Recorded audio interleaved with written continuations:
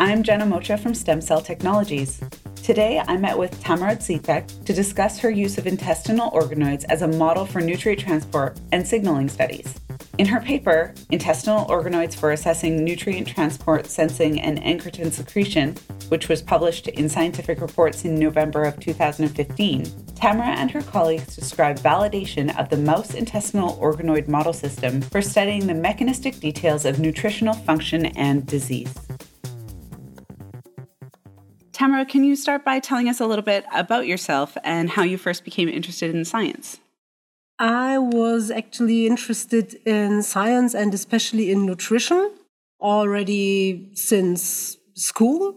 After school, I decided to study something related to not only nutrition, but biology or biochemistry in general. So I studied biochemistry. And then I was actually very interested in nutrition all the time. And this is what I wanted to work on also later. So first I did my PhD in functional food. After my PhD, I then started to work on intestinal nutrient transport processes. So I went more into the direction of physiology, and this is, actually how I got into the whole field. So it's been a relatively straight trajectory for you then. Yes, definitely. Can you give me a quick overview of your current research interests? Current research interest is mainly on nutrient transporters in the intestine. And some of these nutrient transporters are also transporting drugs like antibiotics, for example. And I'm working not only on the function of these transporters, but also on their role in intestinal nutrient sensing. So when they are activated by their substrates, these transporters serve as sensors and lead to the secretion of incretin hormones, which are then important for insulin release and blood glucose control. So my interest is also in the field of diabetes and metabolism. In the course of your research, what prompted you to start using organoids? I started to use organoids, I think, 3 years ago. So I never had a good system or a perfect system to study the molecular mechanisms underlying nutrient sensing and incretin hormone secretion.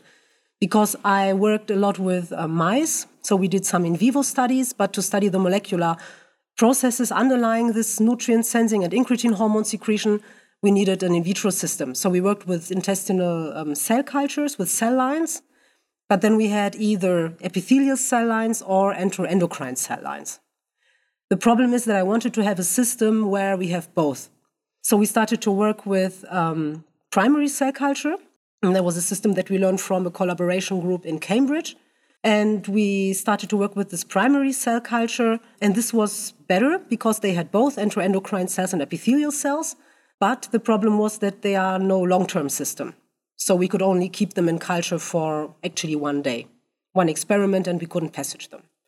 And then finally, I heard about the organoids. And I thought it might be, the perfect model to study all these processes that I'm interested in. So in epithelial cells or absorptive enterocytes and also in enteroendocrine cells. And this is how I started to establish this model for these functional studies. Can you describe the type of organoid cultures that you're performing? Mm-hmm. So we are using murine intestinal organoids derived from wild-type mice, black 6, and derived from different knockout mice. This is mice lacking different intestinal nutrient transporters.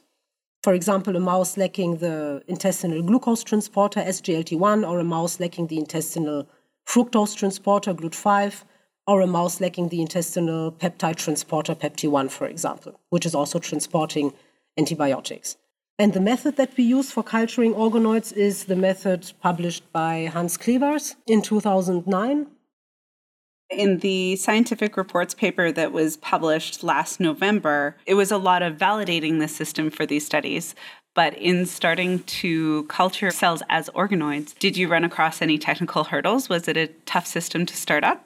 In generating the organoids, we had in the beginning some problems to identify the right fraction to use for generating, so the right fraction that was most enriched in crypts. Then we switched to a method that we did not use EDTA for the generation of organoids, but we used collagenase for isolation of the crypts. This is a method that is actually already published, and we will also publish it now again. And how we generated organoids with this method, we will publish that in a book chapter this year.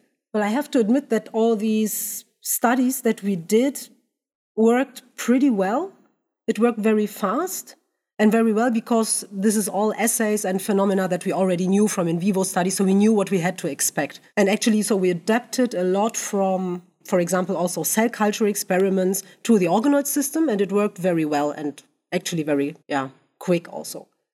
So when you say that you adapted some of the systems that you'd been using for the other culture techniques, is that the primary culture?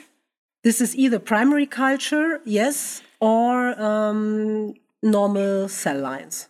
So it was fairly easy to port over some of the experimental techniques you'd been using in other systems. Definitely. So, for example, the live cell imaging was adopted from cell lines, from normal cell lines, from an enteroendocrine cell line. And our radio-labeled uptake studies were adapted from ex vivo, so from tissue explants.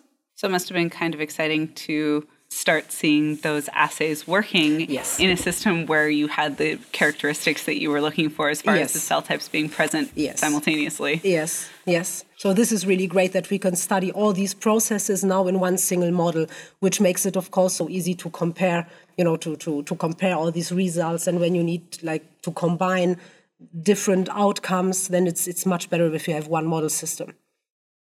So as I alluded to, your scientific reports paper describes validating the murine intestinal model system.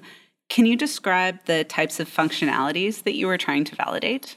We wanted to see if the model can be used for transport studies. So we performed the radio-labeled uptake studies for that. And we used also organoids derived from knockout mice to verify and specify the results. We wanted to see then if the model is suitable for hormone secretion assays. So we tested incretin hormone secretion. We stimulated the organoids with different nutrients or stimulants, and then looked at secretion of the hormones GIP and GLP-1. And then finally, we wanted to know if the organoids can be used for signaling experiments, so to look at intracellular signaling with fluorescent light cell imaging. And we looked at calcium signaling and acidification of intracellular acidification. Were there any results that you found surprising?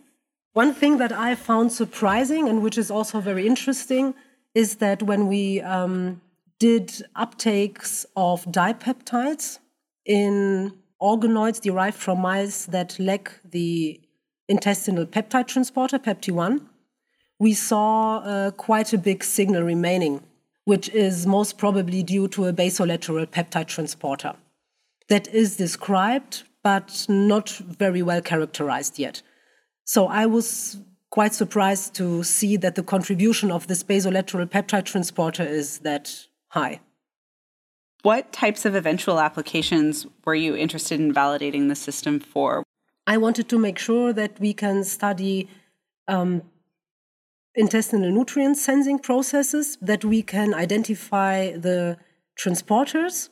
Since we tested the system with known sensor proteins, and we know that it works, now we can study new targets and unknown proteins.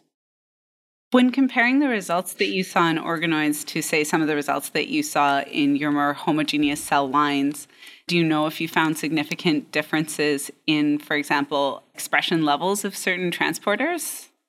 We did not directly compare it on mRNA expression, but we compared immune fluorescence, and immune fluorescence showed us that protein expression was even higher in the organoids than in a lot of cell lines. And for example, the SGLT1 transporter, the intestinal sugar transporter, is not expressed by many intestinal cell lines. And in the organoids, it's expressed in a very high level, so on protein level we saw it. And it's also restricted to the right cell membrane, so to the apical compartment. So the compartment would be representative of what is seen in vivo. Do you know if what you're seeing in the organoids with that expression level is more representative in the organoid than it was in the cell line? Yes, I think it's more than in the cell line. It's very comparable to in vivo. So when we did stainings of the mouse intestine for SGLT1 or PEPT1, which we have our own antibodies that are very good and very specific, we found very similar expression patterns compared to the organoids in vivo. And also the hormone secretion was very comparable to the primary intestinal cell culture. That is a very established model for hormone secretion. So now that you've contrasted some of these different methodologies, do you see organoids as complementary to some of the techniques that you were using before, or do you see yourself as replacing a lot of the assays that you were doing in either primary cultures or cell lines with the organoid model? I would definitely replace them. So what are you working on now? Now I'm working still on intestinal nutrient sensing and on the role of different nutrient transporters in incretin hormone secretion. And I'm also working on transport of some peptidomimetics, which are potential drugs for cancer therapy. This is in collaboration with the organic chemistry department from our university in Munich.